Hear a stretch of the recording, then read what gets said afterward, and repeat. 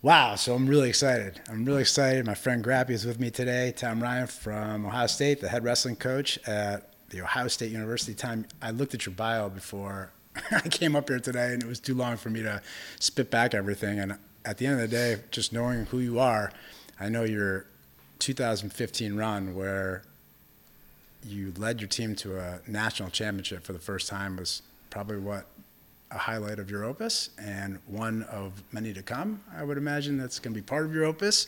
But I'm curious to know anything in your bio that can even come close to what that national championship did for you personally in your athletic run.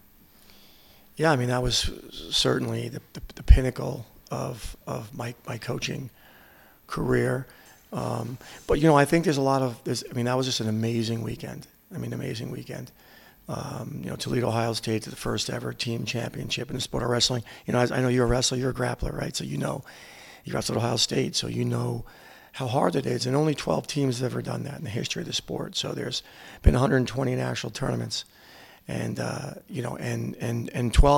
have won it. And coming here to Ohio from New York, from Long Island, I knew that. People called Ohio State wrestling the sleeping giant. The state's incredible. The wrestling in the state's incredible.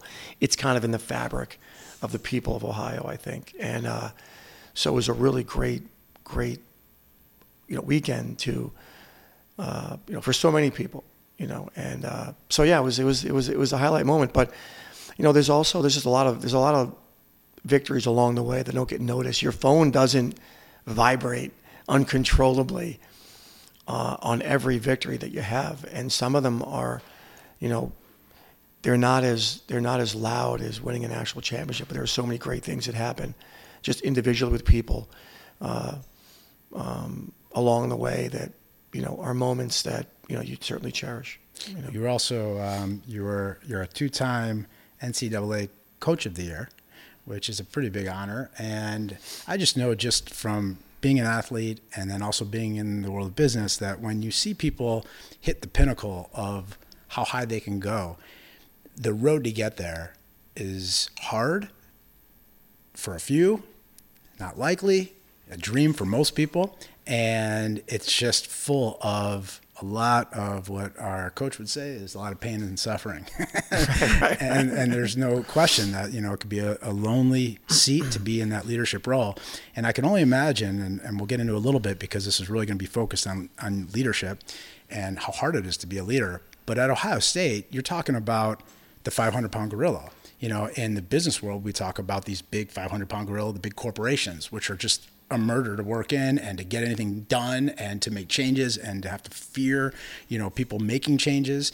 And you're like literally in that system. But yet, like when I've been blessed to be able to come over to your practice and see everything, you feel like you're in this small little pocket that you've like created for yourself. So one of my first questions is how hard is that to kind of have that dual mentality of you're trying to create a little family for yourself. You've got this tight knit group, but you're also part of the mothership where you got to follow the rules. Right. So maybe you just talk to us a little bit about like just the struggle of that and how hard that is and how do you navigate through that? Yeah, I mean, we're one of 36 sports there, but wrestling is one of the sports in the state of Ohio that really stands out as one of the elite states in the country. So like any organization, it's about just people, the right people. I think we focus daily on serving others. The recruiting process is intense, like it is in any endeavor. But it's about just surrounding yourself with the right people. And I really don't, I don't feel the sense of the mothership because I'm really focused on the small things that I can control. And that's recruiting the right people and hiring the right people and truly having their best interests at heart. Truly wanting to serve others. I know, through Build to Lead, it's the old, give someone, if you want to learn about a man, give him power. You learn a lot about a man's character. And at Ohio State, it's just been, as big as the place is and as much as we know our place, per se, football and basketball are king there. And we kind of know our place, but it's just, it's been, I haven't felt that. Have you had to And do you have a specific example of a time where you had to fight for something? Oh yeah. There's constant battles. There's constant battles, and I think you fight with people and not against them. I think just a new complex. Ohio State wrestling was training in a complex that was, at one time, was really nice, and by the time I got the job there, it was in 2006. It was starting to fall behind out of the top 20 programs, and facilities don't win championships, but they certainly help attract the elite people who I want. I want elite-minded people, and I think elite-minded people, when they walk in a place, they can sense whether or not it's deeply, is it loved, and nice things sometimes speak to, hey, they really care about this. Look at this place. I mean, they obviously care. So we had the challenge of building a new complex and raising $10 million. And my boss is really special. I mean, Gene Smith's one of the best in the business. And he was like, look, let's put a plan together. I mean, we aren't going to fund it for you, but we'll give you a piece of land. And if you can get the funds raised. So that was a real challenge for us. So let me push back just for one thing. If you walked into a wrestling room that was unbelievable, and within 20 minutes of seeing this team and hearing the coach, you knew it's like the companies who put core values up on the wall, but they ain't, you'd see right through that. Sure. So you can't tell me that your incredible room, which by the way is amazing. It is amazing. But it has nothing to do with what you've built. It's what you've built. I mean, sure. You know that, I know that. So I think, I hear what you're saying, that it's important. Yeah. It's a first impression maybe, but like that goes away really quick. It does. When they get to know no you. question. And to build that, to build a complex, you need people, right? You need people that believe in your mission, and they know your belief system, and they buy into your belief system, and they know you're authentic, and they know that what you're trying to build is an authentic way. And when you do that, and when you do things that way, you people just help. They help. They want to be part of something that's really authentic and real, and I mean, that's how that's how something like that gets built. It was people that, many of them weren't even wrestlers, but they saw the vision and they saw the ministry. Really, I would consider what we do, a ministry, right, to build people. And if it wasn't for that type of approach, then things like that don't happen. Yeah. So let's jump into Built to Lead. So for the people listening, Tom and I have a funny story. I went to a YPO event, and Tom was on a panel with a few other coaches talking. And I walked up to Tom. I didn't know who he was. Really, I never met him. And I introduced myself. And I remember in the conversation, I made a comment. I said, my team practices like a sports team, and you would probably love it. And you should check it out. It's a leadership program called Built to Lead. And that was it. And I cannot tell you the day that you just walked into my office and just walked into one of our leadership practices. I'll never forget. I still have the picture. I showed Chet the picture recently. I remember just feeling like it was a big honor to have you in the room. I didn't know you at the time, and I thought that was so cool that the Ohio State wrestling coach walked into our team practice. But what I think seared me the most was the look on your face as you were watching my team do what we do and watching our coach facilitate having this leadership team do what we were doing in this weird thing that we called practice. And I always explain it to people that, you don't become a championship team unless you practice. I mean, so why would you go to work and expect you to be a great team if you don't practice? So we gave you a taste of that.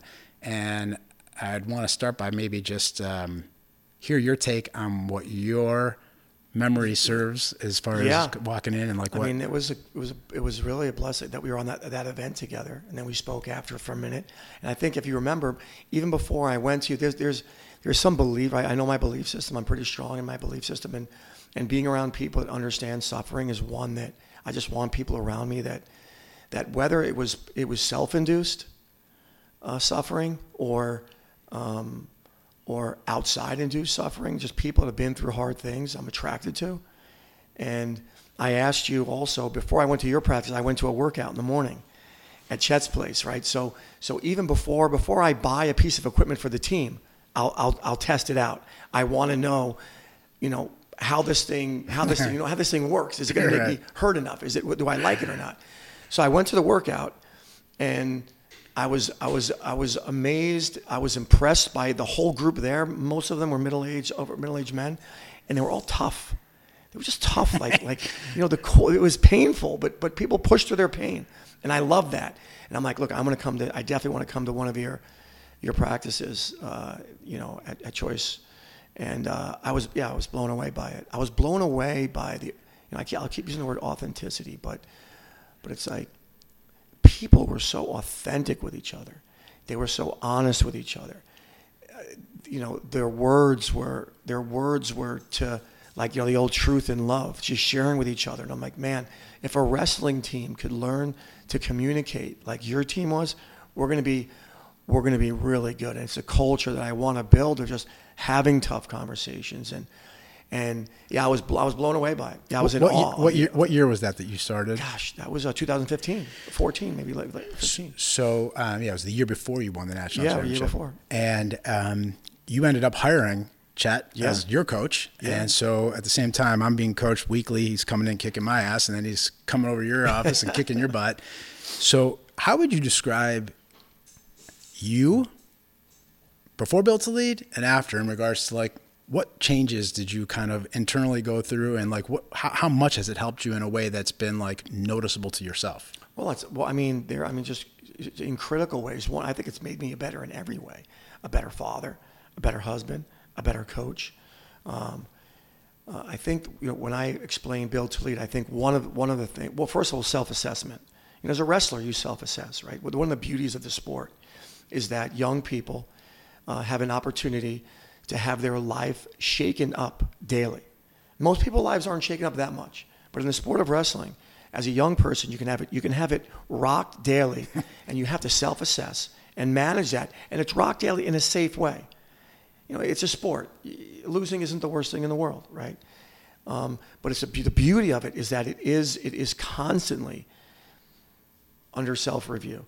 So I think Built to Lead really made me look inside more. That's one thing. Definitely constant self-assessment, but also no question, Built to Lead, the way Chet just runs, there's just his system. I think it makes things very palatable, like very digestible.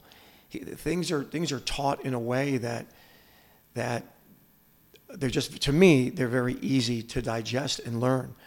So yeah, it's turned my world upside down in a really good way. It's helped my team. We're still using Built to Lead. My leadership team met yesterday. We're going through the book, right? Chet's book. Right? I met with your leadership team in the last practice when I was there with Chet. You were sick, and it's just studs. They're growing. Chet pushed them to send each other their notes. Yeah, and then they were questioning each other, and it was a very different feel than I've seen when I've seen the big group. Sure. And so one of my questions I have for you is, when you see people not take to it, and there's plenty of them, right. It's not for everybody, right? Right. And, our coach isn't for everybody either. Right. Just like you and I aren't for everybody. Well, you might be. I'm not. No. But I know how many doses of Tom you can handle in a week. How would you explain it, though? What is it that people look at therapy, look at coaching, look at self-help, look at getting better self-assessed? What is it that you think they just are repelled? Why? I mean, what's your take on that? That's a good question. I think that often is they think they can do it, but they think they've got it, and that's a dangerous place to be. I think it's a dangerous place to be. I'll use a wrestling analogy. It's like anyone that's come to my program, to the Ohio State wrestling program, and they believe they've arrived, you're in trouble. That's the beginning of the end. You know what I'm saying? You won 4 state titles, and I made it to Ohio State, and my whole dream's been to wrestle at Ohio State. And listen, this is, you've never arrived. You have moments in time where, hey, we can celebrate this in your life, but there's always a chance for improvement. And I love that about Built to Lead. There's endless learning. And I'll never forget when I was in the room and you had met a recruit who was really good, but then you looked at me and said, he won't make it. He won't even be on the team. And I remember thinking, wow, you hear these kids who have these state championships under their belt, and just knowing how hard it is to be a state champ, let alone make Ohio State. And hear you just say, I just know, I've seen him wrestle and I know. And it's just it's until he changes and looks inside. So I think that's the big, why not? Why for me did I wait until I was 36 years old to discover whether there's a God or not? Like truly be able to say that beyond a shadow of a doubt that there is a God. Now I was raised in a home where you would believe in a God, but I wouldn't have bet my life on it. So what was it that all these people that came to me and said, listen, there is, and you should look deeper. I just wasn't ready to look. My life was going well, but I just wasn't ready to look. So why is it that some it just wasn't fertile? And what is it that makes people fertile? Sometimes it's deep suffering, right? Sometimes. And how much of it do you think? I'm sure the answer is yes to all of it, but as far as like a percentage of what you've noticed in your system, people who haven't taken to it from either the arrived, I guess you could say a little bit of sometimes an arrogant side of them that they think that they have nothing to learn from anything more than they already know, but also the lack of identity and that they don't know who they are and they don't want to face it. Yeah. Because to get punched in the face and publicly in front of your team, which ironically is the way to build the trust that leads to performance. Right. It is interesting. I mean, you don't know what you don't know, and you don't even see it. You're blind to it. Right. And I think in those situations often, I mean, I don't know how you could come to a deeper understanding of yourself when you're not even aware of yourself, right? Until something hits you that causes you to, and I think that's probably the most frequent way. I know it was for me. I talk a lot about chosen and unchosen suffering, and there are two types, and I think they're both critically important. And I think most of us, at one time or another, will experience both. The storm is coming. I always say the storm's coming. Man. Time to train is now. And it's now. Not when it comes, right? Yeah. And I think, for me, one of my big aha moments after a decade of doing Built to Lead, and it's become part of my identity. Yet the things that I thought were my identity are no longer. I used to be this wrestler who was an athlete that used to wrestle. Then I was an entrepreneur running a business. And like those things, they kind of come and go as you evolve. And if you don't know who you really are at your core, it's a big problem because you could wake up one day and be completely lost. And I think that's the cause that people find themselves in midlife crisis for, and they don't even realize it because they don't know who they are, and their identity is attached to something that's not really who they really are. Yeah, it's funny, when I was at Hofstra for 11 years coaching at a wonderful institution out in the East Coast, they gave me really my first chance at being a head coach. I was young, and I'm there for 11, now I'm here for 18, but as soon as I came here, because you wear the Block O, there's a bigger sense of like you have a greater idea, you have something more to say than you did at Hofstra, or your wisdom was greater because of the logo, right? And it's just interesting. We'll put a tag on someone and declare them to be a voice of an expertise of some sort, and they have no idea who they are. That's funny, and I hear you say that, and I hear that's a target. Yeah. Because as well as I know, especially in a big system, you can make one mistake, right, and they'll kill you. Absolutely. And we've seen it. I've seen it time and time again at Ohio State. Some of my good friends, It's really not, I say it's not fair. And as I hear myself say it's not fair, it's like, well, that's just how it is. I mean, that's the responsibility that you have is wearing a tag. But, I think winning matters. I want to win. I want to be successful. I want the student athletes that I coach to be successful. I want my kids to be successful. Or I want long-term success for people. But the reality is, hey, we won the Nationals, and it was a wonderful feeling in 2015 to win the Nationals.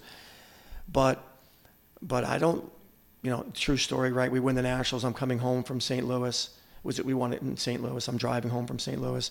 I get home. I got the trophy. It was amazing, right? It was amazing. I got the trophy. I walk in the house. You came to the workout the next day with it?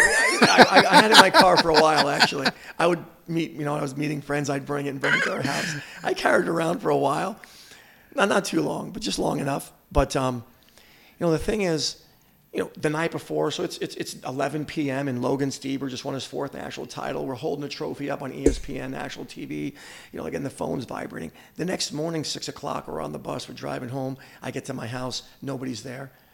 They were still coming back from the Nationals. No one's there. My dogs are there, and I had to let them out. And so I let them out. They wouldn't go out on the grass.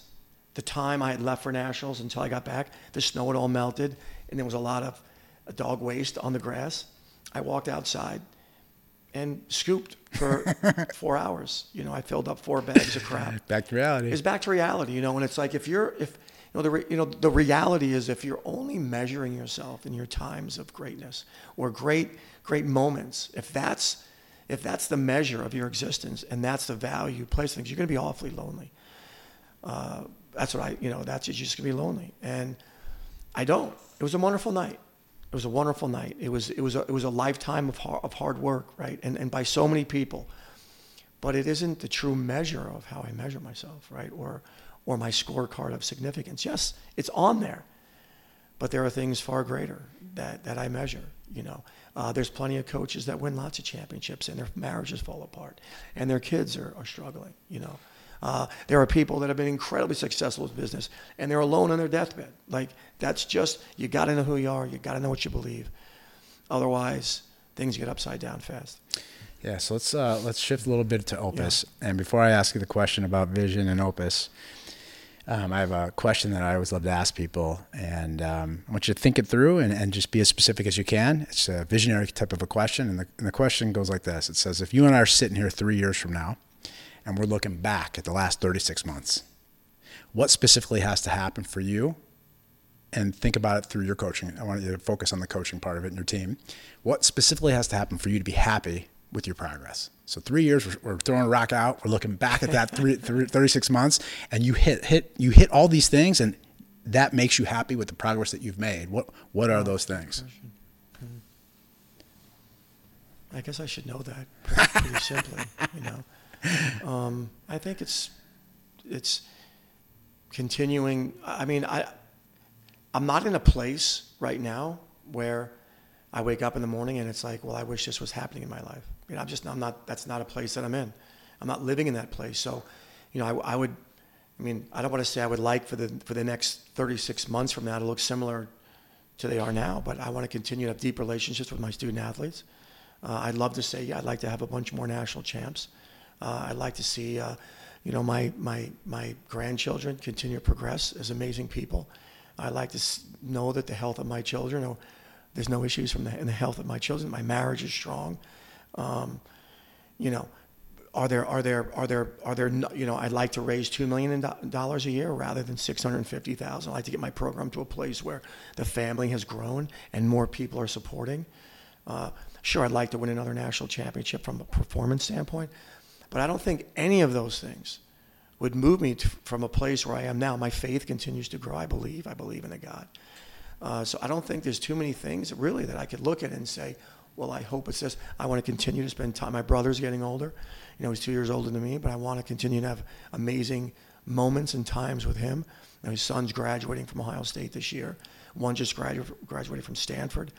My son's there's just things that I'm in the midst of the things that I love. And it's like, you know, I think you continue to rinse your Opus and look, but when it's pretty strong and you're pretty locked in on what really matters, I just, you know, I want to continue with more of what's happening. So funny because you started that off with like you didn't know how to answer it, and you listed literally like probably 15, 20 things.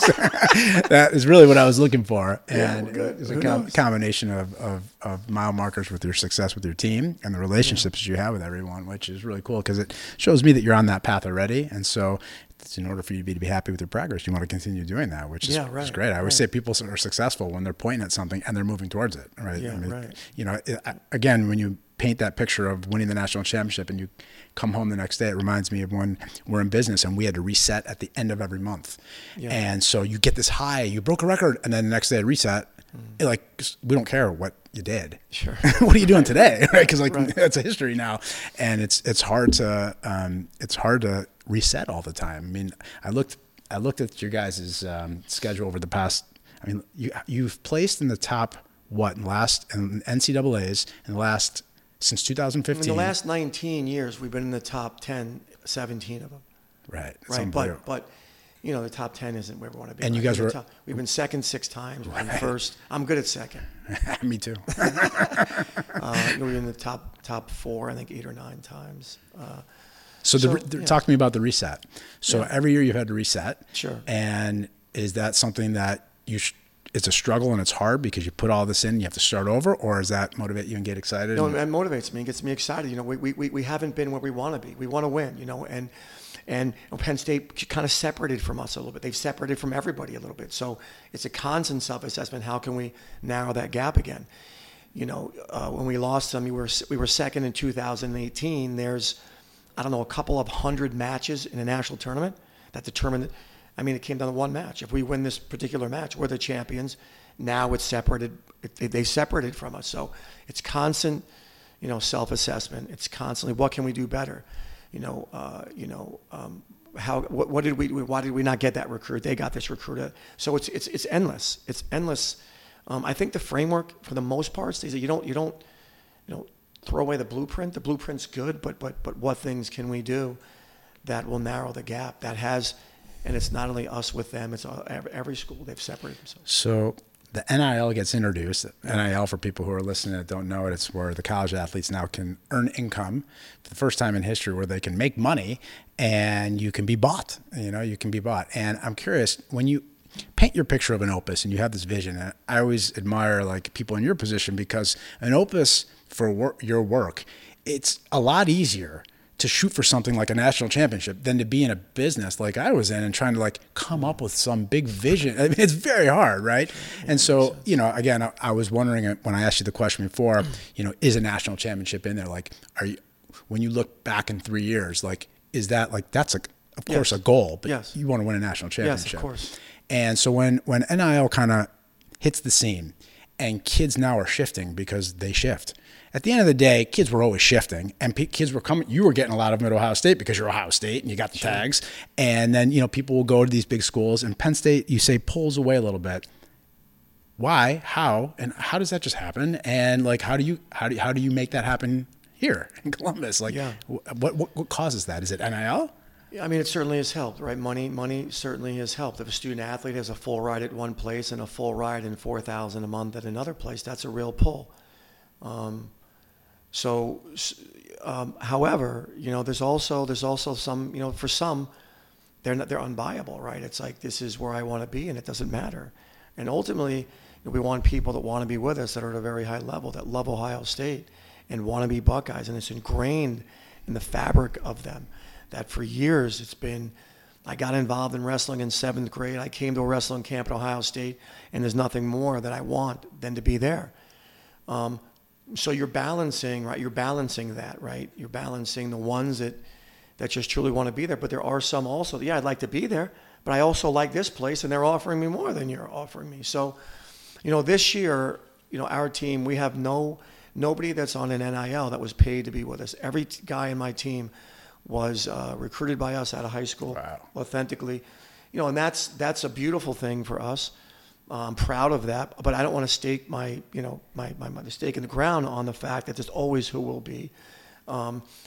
If we look at someone, I will say this though. I think that having tough conversations and being open and honest with your team is the most fundamental way of building deep trust. And if they don't trust you, if they're always questioning his motives, you have a real problem in your organization. So let's say, I'll use an example this year in the NIL space. There's a couple of weight classes where we don't appear to be elite in terms of the rankings. So I met with everybody on my team in those weight classes, and I talked to them about a couple of men that were in the portal, in the transfer portal. And the question simply is, if you were me, what would you do? Right? And they just open conversations with young people that are 18 to 22. And sometimes all they can see is their life. One of the questions in the recruiting process is, what are you willing to do for the team, right? The All Blacks, the Australian football, that was out of their book. They asked them, what would you do for the team? And the conversation was incredible, the growth that occurred just among the team. And look, I want to know what you think. If you were me, would you bring them in? And every one of them said yes. Wow. So hold on. You're telling me that you're okay with me making your life harder to make this team, that I should get this guy? And he said, they all said, every one of them, I want to hear it. Tell me what. Are they strong enough than that? I mean, it's amazing, right? And then you question: is that how you really feel? Are you in the you're in the principal's office? Because what does it say if I say otherwise? What do I say? Was I otherwise? And every one of them was it. Now look, the guys had 1 year left, and these guys have 3 or 4 years left. So there's other. I don't care if I'm coming to Ohio State right. and you ask me that question, Yeah. I'd be crapping my pants because right. if I told you, you know what, Coach, I did everything to come here, and I wasn't going to, and I came here to give you everything, and now you're going to bring a guy in to trump me? Like, if I said that, I would come off so the wrong way. Would you be able to hear that? I'd be able to hear it, but I would say I would have a hard. It would tell me that I've got to help you grow. Would you have been able to do that? Yeah, I did it. What do you mean? I did it. I mean, I left a full scholarship and walked on at Iowa, and everybody I knew there was an All-American in my weight class that was better than me, and I would have said to Gable, if you can find someone to beat me, you should. That's your job. Your job is to put the best team on the mat, and if your job is to put the best team on the mat, then you should do that. And if you think you can find someone, good luck. Right? Like that's because that's truly how I felt. Has the NIL changed the kids? I mean, I think we're young in it. We're young in it. We're really in year 2. Right. We're in year 2. We signed the #1 recruiting class in the country 2 years ago. The first year that someone got paid about $175,000 to wrestle for 1 year. We had the #1 recruiting class in the country. Not a single one of those athletes, those student athletes, we signed the #1 pound for pound, #2 pound for pound, #3 pound for pound. Not one of them was offered an NIL deal at Ohio State. They came on they came on athletic aid only. You know, it's amazing how many businesses are not aware of this. And sure. I wonder, why are people not tapping in to leveraging these athletes to sponsor their brands, to talk about it is like you can get it for cheap. There's a lot of kids who will do anything just to make some extra cash. Absolutely. And there's just such a gap right now of just lack of communication. I know Ohio State's trying to do a lot of things, but I don't hear about it. So and I know I've talked to people and they were not even aware of it. I mean, there's just not that much press about it. I think it's young. I think it's still early. And I think Ohio State's working diligently at making sure that, because we're in a booming area, right? I mean, we're in a different, region than some of the, I'll just use wrestling, and some of the wrestling regions in the middle of nowhere. Right. These institutions are the region. Columbus is booming. So, we feel like we're in a good position to put our student athletes in a place where, they can get more than a full scholarship, right? And they can. Did you feel that you had to sell harder when the NIL kind of came about and you had to go talk to these guys that you wanted to recruit? Did you feel like it changed your style at all? I think I didn't with this particular group. It was really cool that they just really wanted to be together. And you're looking for the person you're looking for the individual that is more interested in building something than buying something, I would say. That's where it's like, look, Penn State's been on top for a little while here. Do you want to be part of the group that knocks them off? Like, I need people that think that way. Right. I don't want to join them. I want to beat them. And these 3 men, and others. There was more in the class. That was five or six really tough guys in this class, and they'll all be redshirt freshmen this year. But certainly the NIL space has made recruiting far more complicated. Yeah. Do you currently have any conversations that you have delayed because they're hard, and you're going to get your butt kicked in practice, that you need to go have that conversation? It's probably just habit now and discipline that you go have these conversations. But I'm curious if you were to just walk through your journey of like pre-built to lead to now built to lead when it comes to dealing with conflict and dealing with conversations and telling people the truth and hitting them with something that is going to hurt, and it's going to hurt you because you have to go deliver that message. Is that getting out of bed for you now? Is that still hard? Do you have any now that you're delaying? Yeah, that's a great question. It's still hard. And here's why it's hard. It's hard because for me, because I want it to be perfect, right? I want the perfect combination of truth and love, of grace and truth. Like I want to authentically hear what, and sometimes your words aren't perfect, right? So what's really helped me a lot with Build to Lead is to have them repeat, what did you hear me, like to go deeper. What did you hear me say? Now write it out. And so I think, meetings used to end with me talking, and now they end with me listening. What did you hear? I want to make sure that you leave here getting the gist. But sometimes there's some conversations now that I worry too much. Can he handle it? Is he ready for it? Is he ready? Is it going to be beneficial? Like, to share something with somebody with the intent of it not being beneficial, or thinking it may not be beneficial. Well, maybe it should wait. So I think that those are the challenges, I think, for me. And there's an insecurity at times. Especially with wrestlers. Wrestlers, they have the tough man mentality. Right. It's hard to open up and be that authentic, especially when it can come off a little bit as a weakness maybe to some people. They feel that way. Have you ever felt that you've reached a point in your practices with your team, like what you saw with my team? Yeah. Have they gotten to that point ever? What do you mean? Meaning they can authentically either call each other out. No, I think it's a journey for us. I don't think that we're where we want to be. One, not only calling each other out, but we talk about the difference between nice and kind, and the kindness that's needed. Like, we had this meeting yesterday, Built to Lead meeting. What does kind look like in the wrestling room? You know what I'm saying? Like what does truly being kind look like? And I got to see firsthand, right, an organization that's won 17 championships. I was part of a team that won a couple national championships. And the kindness I saw was the merciless. Like, the word I would use is like merciless toward each other when you're in practice. Like, that's being kind. If you really want to... I felt like that with Chet sometimes. Right. Or I knew he loved me, but he would kill me. This is like merciless, Right. and that's really, so I think that, words and hey, I wrestled you today in practice, and you had more to give, man, and you didn't give it, right? But I think in the midst of practice, to flatten somebody if you can is what you should do, and that's being kind. To not flatten someone that you should flatten, and you can, taking it easy on somebody when you shouldn't. I have a much easier time doing that, quite frankly, physically, than with words. Right. Look, if that makes any sense. Yeah, sure. I mean, I remember my goal when people used to walk out of my office before Belts leave was to make sure they were happy. Yeah. Because I figured my thought was, if they go back to their desk, why do I want them upset? Why do I want them pissed off? Right. But I realized it's just the worst way to lead, because I was being fake. I wasn't being, and then when I started hitting people with the truth, they didn't walk away happy, but they come back and they. Right. So, and happy keeps you in the wrong frame of mind. Right. It just does. I was happy at Syracuse before I left, and I would leave practice relatively happy, and I left practice unhappy all the time.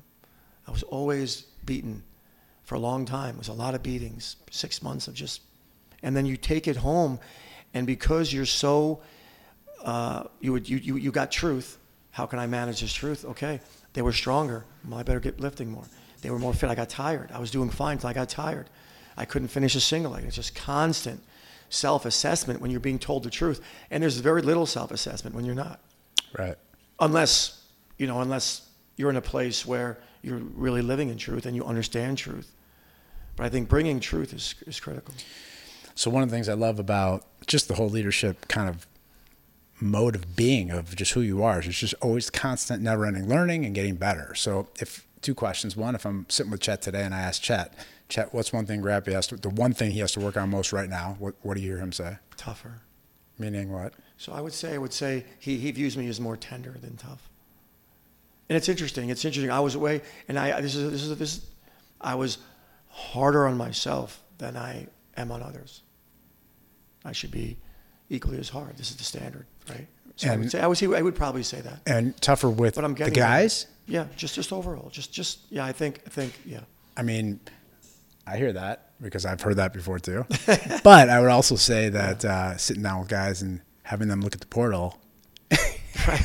That's pretty right. No, I've gotten better at it. Yeah, I've gotten to a place where, look, this is what I would have wanted, and I think this is the right way to handle it. And you want to know what I'm thinking? This is what I'm thinking, and I love you, and every meeting begins with that and ends with that. I do. I care about you. And what's the one thing that outside of tough and tender? Yeah. One that you're hard on yourself, that you're trying to close a gap, you're trying to get better. It's just one thing that, like, if I had to work on one thing now, I have to write more. I have to be I have to be more diligent in writing. I have to be more disciplined with my writing, daily reading, daily writing. And so what does it look like if you're going to sit down and write? Because I talk about the power in the pen all the time with everybody. Yeah. And, again, we always hear leaders are writers and you get your thoughts, and there's so many benefits to it.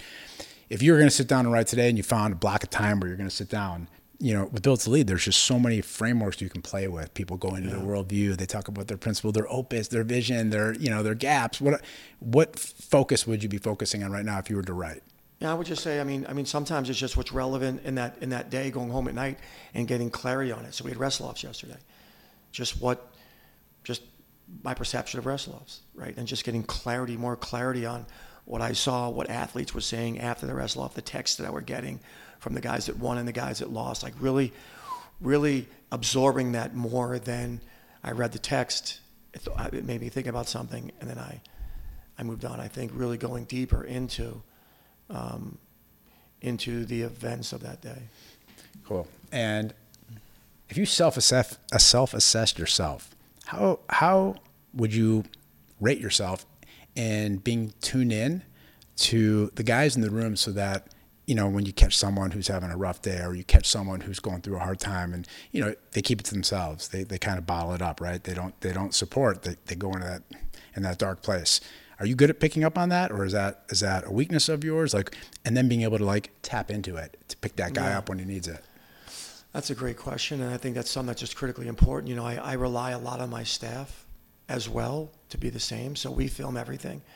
Every practice that happens at Ohio State is filmed. Wow. So we can go. At night, I go back every night. I go back on my iPad and I watch the practice over, because I find myself trending toward what I like to see. I leave practice, I'm like, that was a great practice. I watch it on film, I'm like, it's a great practice. The three guys I fell in love with because they were doing so well. Everybody else was a train wreck. It's like, I just like beautiful things. Right. And my eyes are on the beauty in there. And it's really helped us, as a staff. The athletes are aligned with the coach. On live wrestling days, we assess their training. I send 5 positive videos to every 1 negative video. So just this whole ratio thing of making sure that there was beauty in your practice, but here was the things that you really got to work on. What's the why behind that, so people listening can understand? Yeah, the why is just the way the mind works. The way the brain works. We want them just because you're in a battle against constant negativity, and we got to bring positivity. You got to fight it 5-to-1 ratio. So there's a lot of positive in this. You did really good at this today, and this is brilliant. And look at this, which is brilliant, and this is brilliant. And then, hey, tell me what you should have done here. What do you think you could have done differently there? So it's an area that I've got to continue to grow in, because I struggle with being all over the place. I struggle with my mind's racing constantly, and it's just being in the moment. And so it's challenging my coaches that way, and also making sure that you cheat towards your high performers. Yeah, it's towards our high performers. So how do you find a healthy balance in that you've got all these new kids who are probably a bit insecure coming into a program and knowing they're not the be-all end-all anymore like they were, and yet you're got guys in your room that it's very intimidating for people to be in your room, because you got national champions everywhere. You got guys who are winning worlds. You got everything going on in there. How do you give those guys what they need, but not suck the energy out of you because you want to make your high performers even better?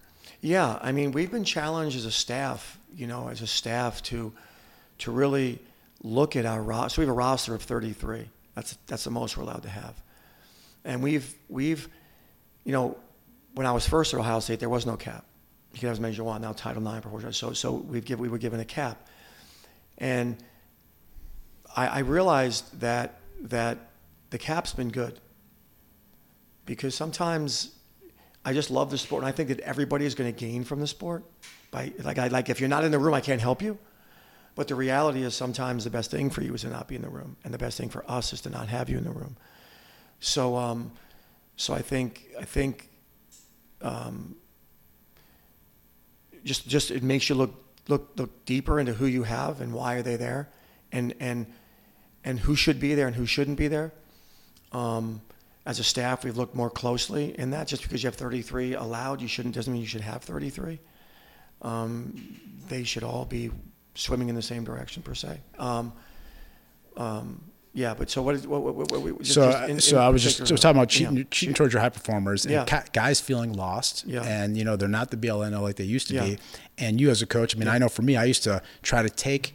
I cared, and I wanted to help the people who weren't as good get up. And so I was trying to lift, but I realized it drained me, and I realized I was ignoring my high performers because because they were great and they were doing their things. And so I figured I can leave them to do their thing, keep producing, get these guys up. But I was backwards, and after I got hit in practice from focus on the high performers, push them, they'll bring the whole system up, and that works. Yeah, no, it absolutely works, and it's critical. It's critically important. So I would say that. So I lost my train of thought there. But number one is make sure you've got people in there that deeply love it and care and they may not help you win a national championship by their performance, but there's other ways. They're great partners. Their effort's incredible in practice. Right? We measure two things: effort and skill.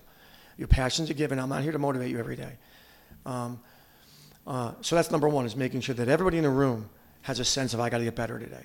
That's number one. And number two is just making sure, like I'm getting older, right? I'm 54 now. There was a time when I could wrestle all day, every day. I can't do that now. So even physically, who do I surrender my body to? Physically, right? I trend toward the ones that are elite, right? Otherwise, it's an hour of me physically giving something up, and I've given it to someone that, quite frankly, doesn't have it. They don't have it. They're not going to win the nationals for us, but they're incredibly important to our team. But it doesn't mean I'll grab lunch with them. I'll have lunch meetings with my freshmen to make sure they're all doing okay because I love them. I care about them. I want them to do well. But absolutely, the national tournament. There's 33 guys in the room. You can win with 6 studs. Has anyone ever not been it and become it? Man, no. Wow. What is it? No, that's a great question. I mean, I'm a head coach now for 30 years.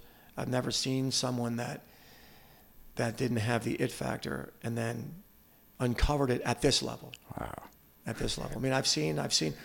It's like the it is you have to be a psychotic competitor. I'm like borderline insane. Meaning, for people who don't understand what it's like. The desire to attain what you want is so deep. It's so deep. There's nothing you wouldn't do to attain it. Like it's crazy, like craziness, like ultimate competitor. Not someone that loves to work out and works out all the time. That's loving working out. I'm talking about loving the desire to win. You apply that anywhere in life? Is it outside of sports? The desire to win, desire to, and of course it's to fulfill, from a heavenly standpoint, a godly standpoint, it's to be what God intended you to be, whatever that is. And typically that's going to be something you love.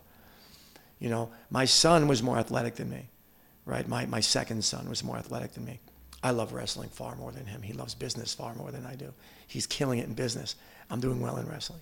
So I think you got to find out what you're loving. Does he have that it that you talk about for business? He says it in business is unreal. I mean, he tells me I've do this, I don't do it. He was right. Would you describe what you are attracted to as that it? Yeah. Anywhere in life? Yeah, anywhere in life, the it. Just find me someone that's.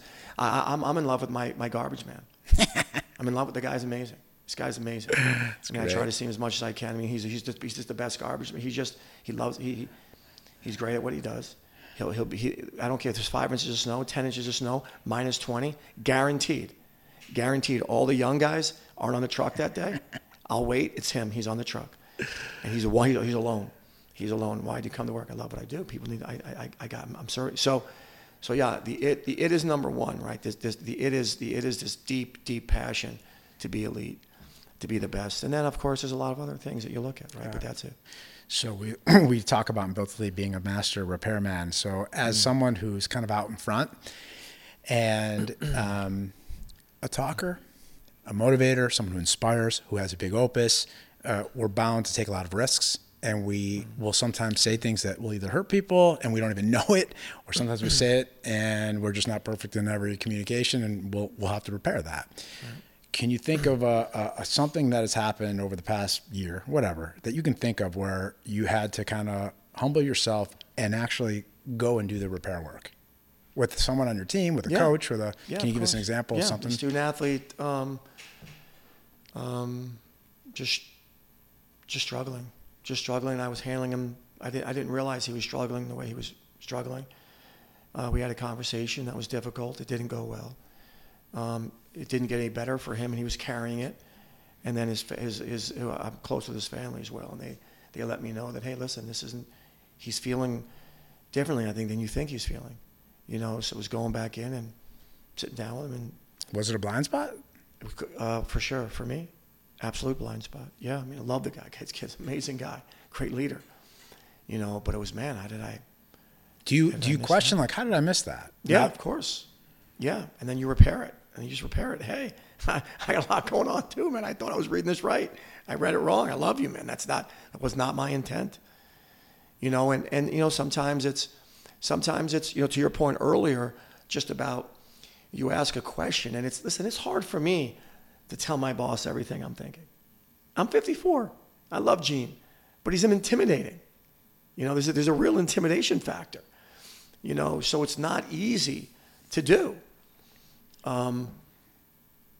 But I want to make sure, I want to be a leader that empowers them to know that you can. So that you can challenge me, challenge my thinking, challenge what I said. I don't know, I don't agree with you. Like, I see it differently. Okay, that's fantastic. Like, people that do that, I fall in love with. Right. It's like, I want that. I worked for 25 years to try to build that. I want that. I genuinely want that. I'm not going to hold that against you. But it's and if interesting it's illogical, because then if it's illogical, I'll be able to prove how illogical it is. It's a weird thing though, because one thing I learned from being in a position for 25 years and then getting out of it, everything changed. When you're not in that authority position, it's not as scary anymore. When the person can't kill you, when they can't it's amazing. And it just goes to show me myself that I'm only afraid of one thing and one thing only. Yeah, because everyone putting on their pants the same way, and I don't care who you are, you're struggling with something. Yeah. You can hide it up really well, but everyone's struggling. So I think people who play the power play, okay, so people do that. But for someone who's scared, there's always someone who's better. There's always someone who's going to be higher up, at some level, and in wrestling even more so, because there's always going to be a guy who can come on a good day and beat your ass. Right. Yeah, I think just my self-awareness is decent. I think I have decent self-awareness. I can be very overbearing. And I know that, and like I really want to empower my coaches. I don't run every practice. I make sure that my coach, it's like if I want them to grow, they got to lead practices. If I want them to grow, they got to lead meetings. They got to be, so I think I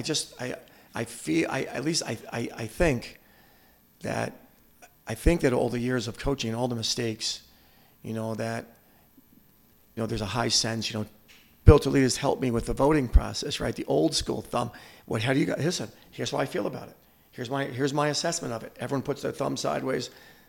Are we going yes or no? Right? 1, 2, 3. Who says get him? Who says don't get him? Who says handle this way? And I think it's just really important to have people around me that aren't yes people, and to empower them, and to put them in tough situations. This is an easy conversation. Okay, you come lead the conversation. Right, you be in the meeting with me. You share the news, Yeah, I mean, I think just, yeah. So we're wrapping up our time now. Yeah. So just a couple last questions. So high school athletes, I got my 2 kids who are in high school. And so I'm going to their sports events, and I'm seeing all these kids, and you hear them talk, and you hear them talking about the really good kids on the teams that, they want to advance and they want to go into college. And it's such another level. It's such a higher level. What advice can you give high school kids who want to pursue a career in athletics in college that they're not thinking about, they don't know, they can't know because there's just no way they can know, but you've been in the system for so long and you've seen everything.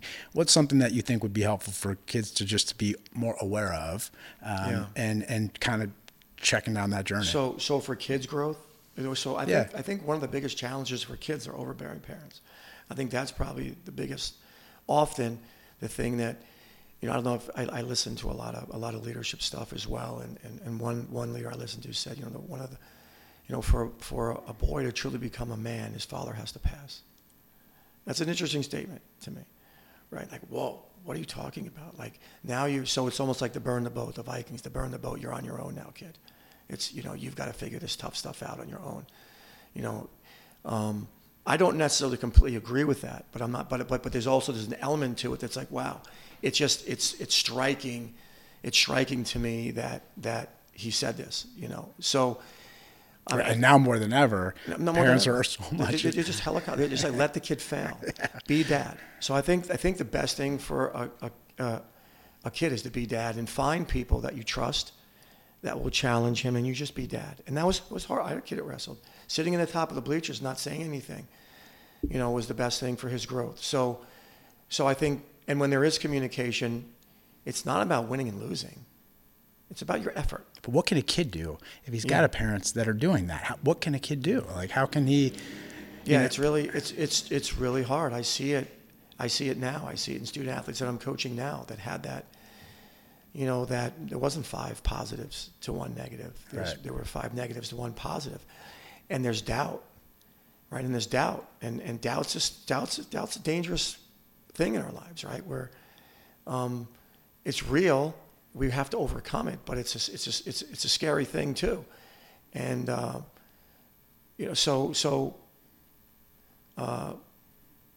focusing on what you can control is unbelievably important. Right, because you can't control your parents. You can't control your parents. You can't control them, and you have to have a filter. You have to know that the old saying, being a landlord of your mind.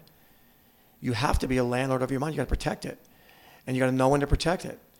And you got to know what belongs in it and how long it's allowed to stay there. And you have the power to evict it, and don't let it ruminate over and over again in your mind. So, I've seen both sides. I've seen parents that are overbearing and their kids have done pretty well. And I've seen kids that have parents that just allow coaches to coach and climb really high. And I think at the end of the day, ultimately, as a dad, I want to have a relationship with my son that's healthy. Right. That's awesome. So I think I answered it. Yeah. I don't think I answered that too well, but it's not. Well, it leads me into my next point. That's the thing I would say. Because the problem is it's hard for the kid. The kid really has lack control. I mean, really, it's good advice for parents to be careful and be more aware. So the answer for an athlete directly is you put yourself in the toughest situations you can as often as you can. That's number one. Learn that struggle is good for you, and learn that tension is good for you, and learn that stress can be really healthy for you, and know that during the workout that's your objective, and when you're out of the workout, let it go, and then do it again the next day, and just know how to let it go. So I think that's really important. So we're going to end on this a topic, one of my favorite topics. I'm actually doing an interview series right now, talking to entrepreneurs and professional athletes about discipline.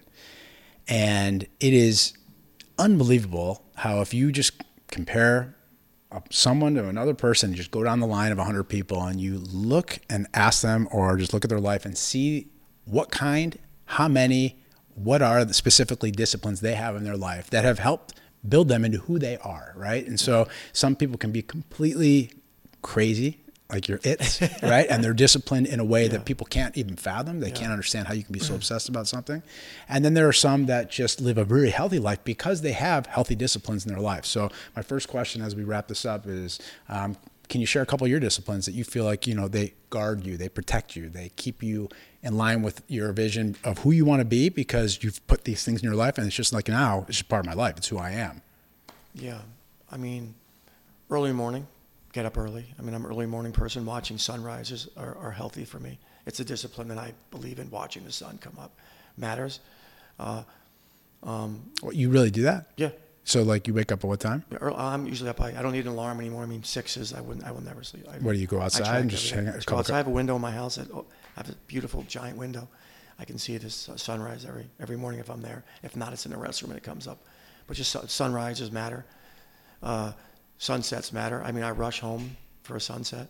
If I can be in my house by sunset, they matter. I got friends that. Why? Because life's precious, man. I think it's beautiful. I love beauty. I think just I've got friends that are getting older. Some are struggling. Some have passed. Some just you don't take anything for granted. It's the beauty. Day begin, day end. I start every day with a certain drink I use. It's lemon. It's lemon. It's honey. It's garlic. It's ginger, and it's kale. It's cayenne pepper. The exact proportion every morning with some hot water. Every morning, it's a discipline. It's an incredible cleanser. It's good for me. It makes me feel incredible. Working out. I mean, just it doesn't have to be torturing yourself, but sweat every day. I think it's really important because I think my life is so easy. You know, my life's a joke. I mean, if I don't have the fan on my feet at night, I'm pissed. If my foot's not out, if the fan's not in the perfect direction, hitting my big toe, I can't sleep. Right? And life's just become so easy. And it's just my life's easy. My life's beautiful. Everything about it's the biggest struggle I have is someone missed study table. A guy that I love, he didn't go to study table. Like, life is just, right now, it's been an incredible season of, like, my job. I'm around people. Hasn't always been. It hasn't always been. It's been hard, right? There's been, but like my job, I go to work and I'm smiling. I'm around people that love what they do. Everybody loves what they do. Everybody in my facility is the number one place they wanted to be. Like, how much gratitude? It's just gratitude everywhere. So you have to forcefully bring suffering into your life. You have to forcefully do it. You have to bring hard things into your life, because when it's going so well, I know that I'm soft. And I know that because every time the bike asks my heart rate to go to 170, I'm like, why am I doing this? So I know it brings you to a place of you're soft, you can't do it alone. And that reminder is just really important. You know, prayer, obviously. You know, prayer, gratitude, things you're grateful for. You see, obviously, unfortunately these days, it's like people moving away from that, and they idolize money and fame and honor and everything that they want. That is, I talk about everything with a price tag is meaningless, because I've seen guys lose everything and they built it back up. But you lose something free. Yeah, that's the most important thing in your life. You can't get it back. That's the most important thing, right? Yeah. So, and regarding the kids. Outside of it, and it's outside of just the craziness of working out, disciplines that you can just you see in other people that you admire, it inspires you, not yours, but things that just disciplines that that, like, champions, people who are just not average, they've built this into their life, and it makes them an outlier. It makes them different, distinctly different. I think strong people that have deep relationships with others. I mean, there's just like deep, good friendships, like lifelong friendships. This thing I built. This is a a lot of the people I'm around are built to lead people. Right. A lot of my friends are built to. I trend toward them. So this thing of the I love tos. People that really they write out their I love tos and they do them. They actually do them. So that's been something that's a habit now that I have of, like, I love to talk to my daughter. So every week I know I'm going to talk to her. Like, I'm going to talk to her, and I make sure I plan out. And there's just people that I admire. So I'm just talking about things that I do now because the people I admire do them. It's like, wrestling can consume me if I let it, but in my calendar I have things that are just more important than wrestling, and I make sure I get to those things. Otherwise, I'm only doing the things I need to do, not things I love to do. So there's people in my life that they really value the things that. You talked about. Don't have a price tag. That don't have a price tag. Right. They value them. Right. So I don't know. At the end, I've just been really blessed. I have a family. So the number one thing that allowed me to take chances, I believe, is to take risk. Is that not everyone is raised in a home like I was raised, right? Some people take risks and they grew up with, they didn't know their dad. Their dad was not a good person in their life. He was not a good example. I was 100 steps ahead of everybody in the way I was raised. Everybody that didn't have what I had. I didn't have a lot of money. We didn't have much at all. But we had everything that you couldn't put a price tag on, that's priceless, we had. Mother was honest, let me deal with my own things. A relationship between my stepdad, they've been married for 44 years, and my mother was incredible. I saw deep love in the house. I had trust in the house. I saw hard work in the house. Like, I saw all these things that this is how you do it. This is how you do it. And it doesn't make you wealthy, but it makes you extremely. If you live it, you can give it. Yeah. So if you live it, you can give it. Yeah, so you can't tell your kids how to live their life. You can show them. Right. Right. And just being in that environment was just, it allowed me to leave a full ride and walk on somewhere. It just gave me the courage to, like, money ain't the end all be all. Sure, it makes life better. The more money I've made, I've got some things now that kind of make life. I have a big window I can look out of. If I didn't have some money, I couldn't buy that big window. But Right. but in general, those are not things that. Right, and the window could be taken away like that. Yeah, you're right, of course. Right. So at the end of the day, we know how important money is because I know how passionate you are about the facility. And if you can really quick end on why you raise money fundraising. You know, everyone thinks Ohio State, you got all this money. What are you doing?